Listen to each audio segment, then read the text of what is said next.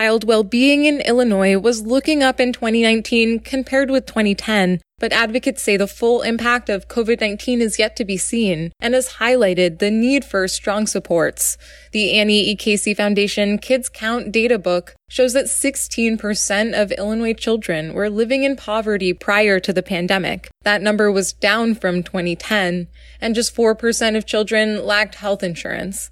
But in the last year and a half, many more households lost income or health insurance. Bill Burns with Voices for Illinois Children says bold policies are needed.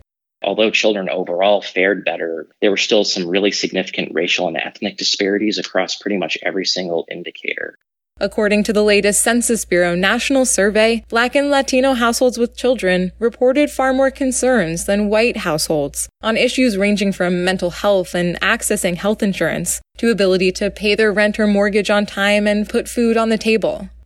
Burns adds that the American Rescue Plan included an expansion of the child tax credit from $2,000 annually to up to $3,600 per child, depending on their age, with payments starting in July.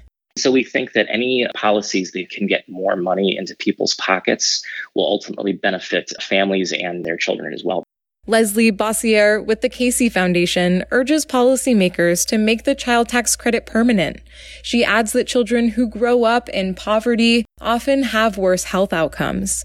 They live in substandard housing that have issues like mold and lead that go untreated. Lower income families live in poor neighborhoods that have poor resource schools, so their education outcomes tend to be worse.